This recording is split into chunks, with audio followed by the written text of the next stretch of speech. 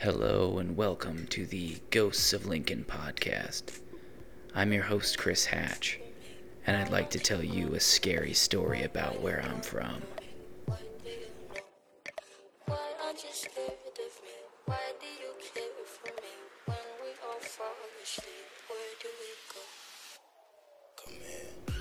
Did you ever play that game when you were a kid? You know the one I'm talking about. You'd get all hopped up on Surge and Doritos 3D, and then someone at the slumber party would pop off with the ultimate in disrespectful double dog dares. And all of a sudden you'd be standing in front of a mirror, with your hand hovering just over a light switch. You'd hesitate, just for a moment, internally, and maybe your hand wouldn't involuntarily quaver. Maybe you wouldn't suddenly find your lips dry in the kind of parched thirstiness that had nothing to do with the fact that you had already slugged down 200 calories worth of sugar and enough potassium benzoate to make a scientist shiver in horror. Your mouth would open up, lips parting slightly, and fingers getting ready to flick yourself into a sudden and stunning lack of incandescence. You were supposed to say it. Say her. 4 syllables, 3 times, in the dark. A name that was rumored to conjure unspeakable monstrosities directly from out of the unseen netherworlds of your tween-age nightmares. Bloody Mary. You'd say the first one as nonchalant as possible. After all, your homies were watching, and you couldn't let them see that you were strangely nervous about something that had seemed so innocuous only moments ago during your brash declaration of courage in the midst of your Nintendo 64 marathon. Bloody Mary. Okay, it was getting a little more real now. Suddenly that darkness around you seemed thicker, more viscous, humidity with no heat. That mirror in front of you was dark, portentous.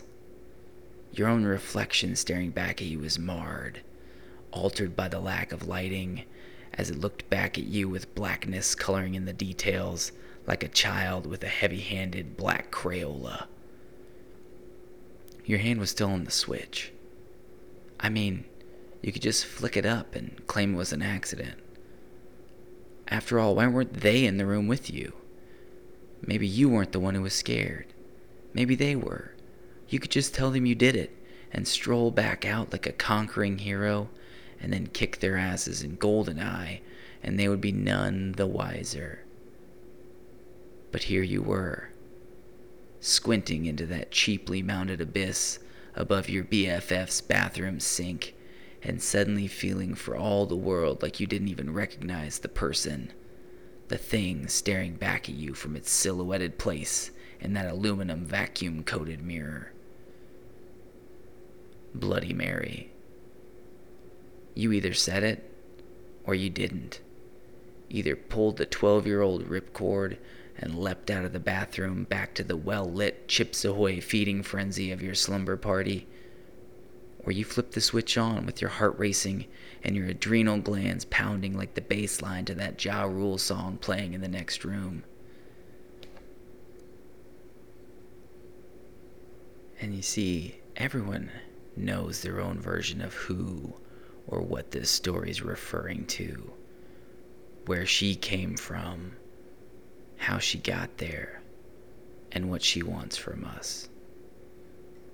But the thing is, in Lincoln, Nebraska, if you say her name, you're not calling out to some fake, made-for-TV, late-night, PG-13 sci-fi creation. Bloody Mary's real. Or rather, she was. How true is her story? That is up for debate. But make no mistake, Bloody Mary isn't staring back at you in that mirror. She's still right here in a mid-sized town in the middle of the country. So let's throw another log on our digital campfire, huddle closer together, and someone pass me the damn s'mores. It's midnight now, and I'm going to tell you about Bloody Mary.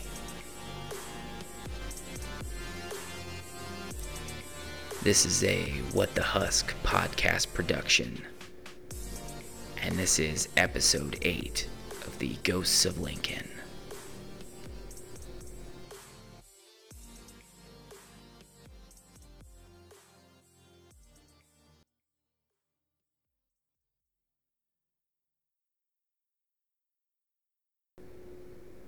There are places here where the old ways have yet to die entirely. Corners of this blacktop and pavement city that still contain some vestiges of the past. Shadows that whisper of untamed prairie nights that are just around the corner of that 4 stories of an office building, or tucked behind the shade of a white oak that's been here all along. It's here in these places, at the intersection of past and present, urban and rural, where the tide of New Age Nebraska comes rushing up to prairie beaches of our past, where wagon ruts have been plowed over and dizzying panoramic views await at the top of that dirt road, if we can just get out of the traffic on our way out of town. It's in these most Midwestern of juxtapositions, when our tenses get tossed into a blender, and what was and what is are chopped up into an ice-cold legend frappe. And so what of these in-betweens, these gray areas between now and then and later? What could be left living between them? Lurking. What myths could have actually been facts, or will someday be held as the inalienable truths once again? There's one place in Lincoln where you can ask these questions, even if the answers have faded like the curling, dried edges of the newspapers the stories were once printed upon. Head north, hop in a car and turn up this podcast, and let's take ourselves to what was once the edge of Lincoln, Nebraska. And if you drive north of Lincoln to just the right spot, you might find yourself suddenly enveloped by it, feeling as much as seeing. If you get out just far enough, you might come to the area surrounding Helen Boo Salas Park. No joke, there is a ghost story involving a park with the word boo in it. It's right around 44th and Superior Street, and it used to be the country. Goats, cattle, crops, pioneer shit. Now it's an archery range down the street from a high school, and what used to be an Amigos that I worked at for a few months in college before it lost a spectacular amount of money and ended up closing. Was part of the reason it never made any money the fact that I drank 212 ounces of free Diet Mountain Dew every day and then took home 2 cheesy meals worth of free food? Maybe. But many years before a college-aged wannabe author was cholesteroling his way through temporary employment in that area, sometime in the year 1889, it was where Mary Partington was born.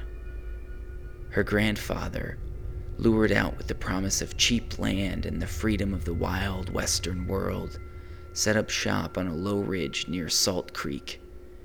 It was there where she was eventually born. There she was raised, and since she eventually became a teacher, it was, in fact, on the playground where she spent most of her days. It's where she saw her mother pass away at a young age, where Mary lived alone with her father in the daily farmer's toil of labor and land, and where she remained after his passing, alone. After long years of living the #ag life, she eventually sold a chunk of the land and became a school teacher.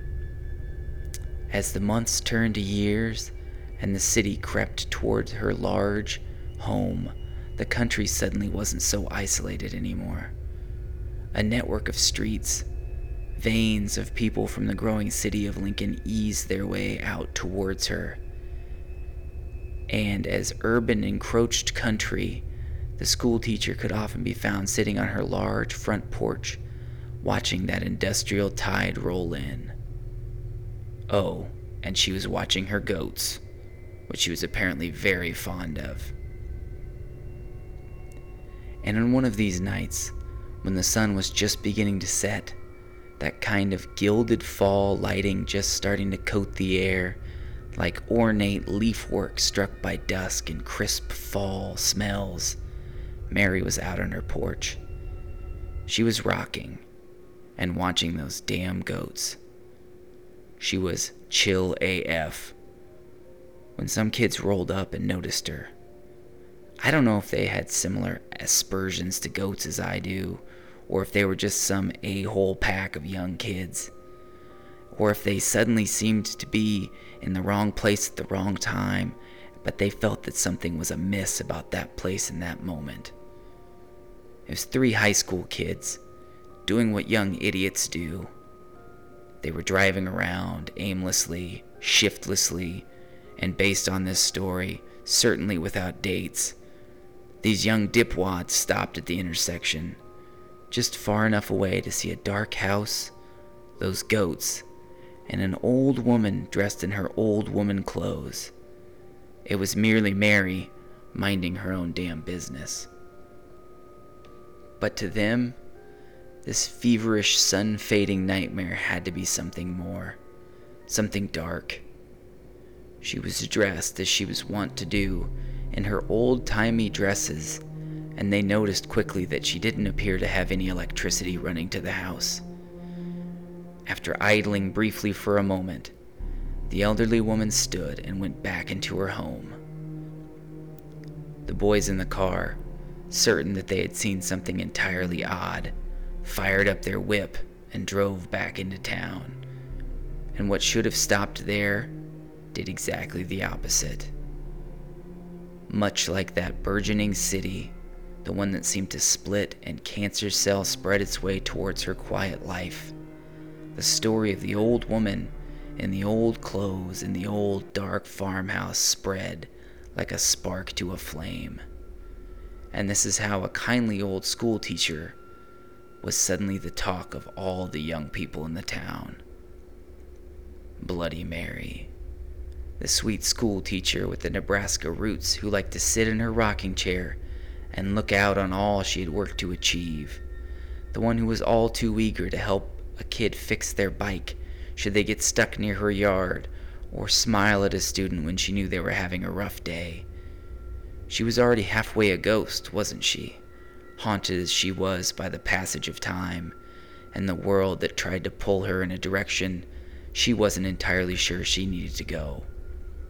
Haunted by the stereotypes that have led so many of us to miscast people who are a little different, and, especially if they're women, judge them all too harshly for these differences.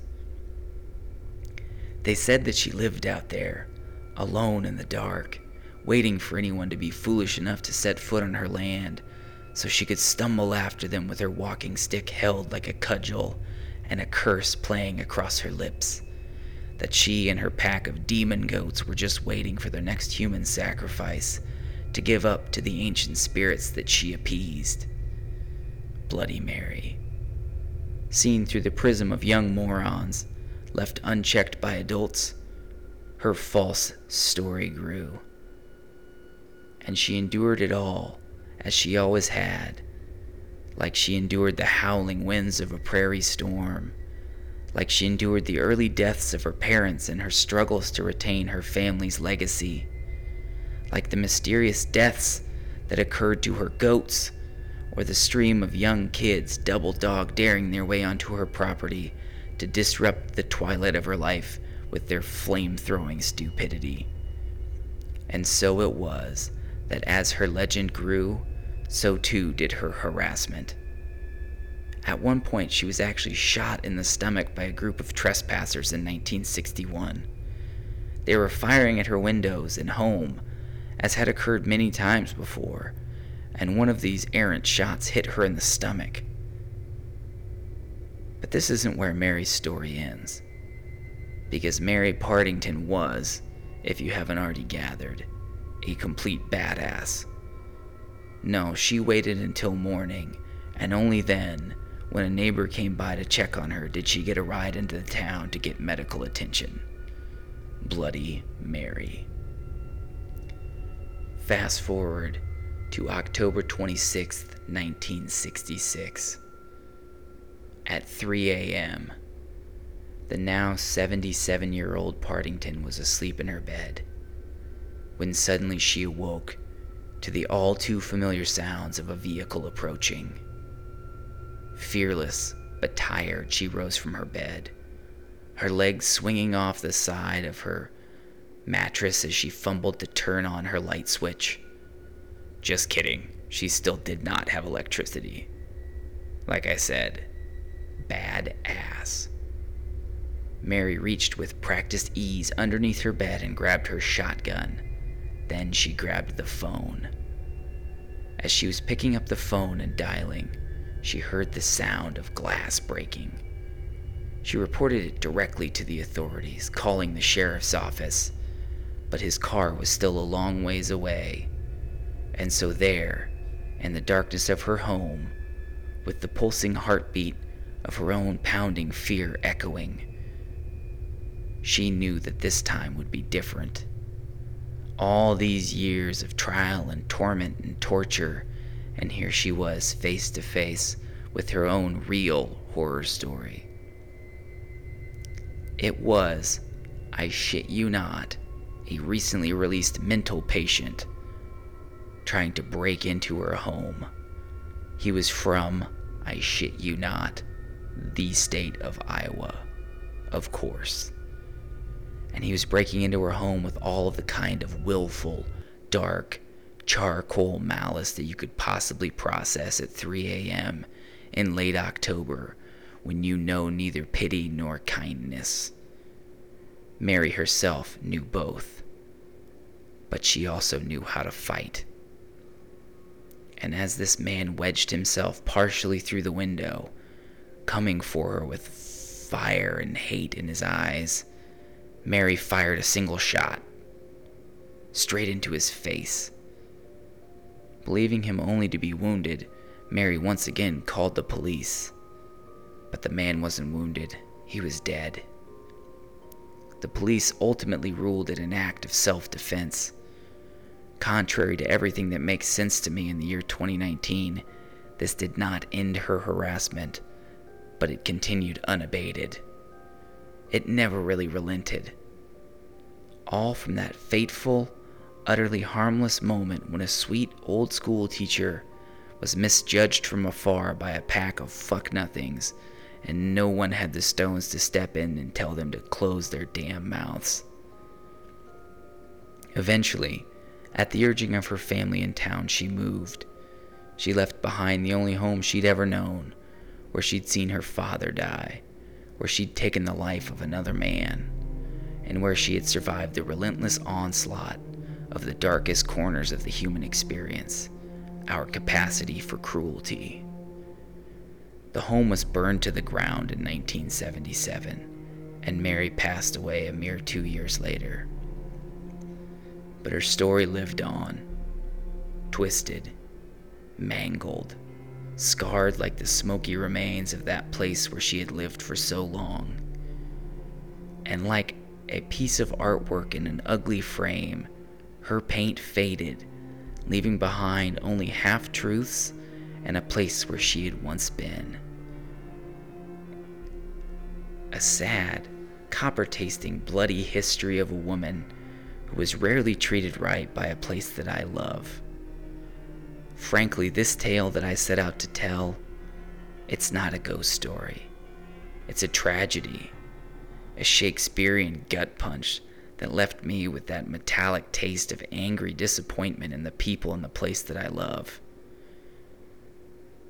If you find yourself out near the former home of Bloody Mary, stop for a moment. Hold your breath and steady your heart, for it is haunted, just not by Mary. It's haunted by the cold laughter and the manic palpitations of groupthink run wildly amok. It's haunted by the ghoulish eyes of a man breaking into a woman's home with blood on his hands that turned out to be his own. It is haunted, but not by ghosts. It's haunted by us. We're the ghosts in this story. What we did, what we became. When you say her name 3 times and flip on that light switch, the only face staring back at you will be your own. And you have to decide, we all do, what we think of the person staring back at us. Which brings us to a segment that we like to call the Ghost Roast. And yes, I saved this segment for last. We needed a little levity. And because I'm coming for you, Lincoln, on this one. Yes, I'm not roasting Mary or her love of goats, which I find to basically be shaggy little devil monsters with rectangle eyes and a love of headbutting dads directly in their junk on America's Funniest Home Videos. Nah, I'm roasting Lincoln. Because I want this to be a ghost story. A terrifying one. Because we deserve that. Bloody Mary was far too kind and sweet for all the bullshit we put her through. What I want is for her to be real. And to not only be real, to not only be present at her home in the form of some ghostly apparition, but to be able to take the most terrifying fucking ghostly form on the planet. Because that's what we deserve. To be haunted by the memory of this sweet old lady that we perennially screwed over and mistreated. I want her to go bump in the night and to show up as some kind of leering, monstrous ghoul that scares the entire bladder of urine directly out of the urethras of some stumble fucking bullies who think they're going to go out there and disrespect her again. Because maybe then, with pee dribbling down their shaking legs and their toxic masculinity or their mean girl tendencies ejecting out of their thick skulls at 200 beats per minute, they'll learn that you cannot treat people this way. I mean, when all else fails, come on back, Mary. A shotgun blast to the face wasn't deterrent enough to stop people from coming for you. So I guess you better step your game up. Because whatever that means for us, you are the ghosts that we deserve. And this has been another edition of The Ghost Roast. Thank you for listening. This has been another edition of the Ghosts of Lincoln podcast. As always, feel free to follow us on Facebook, Twitter, or share our stories with the people who you know would enjoy them most. Good night.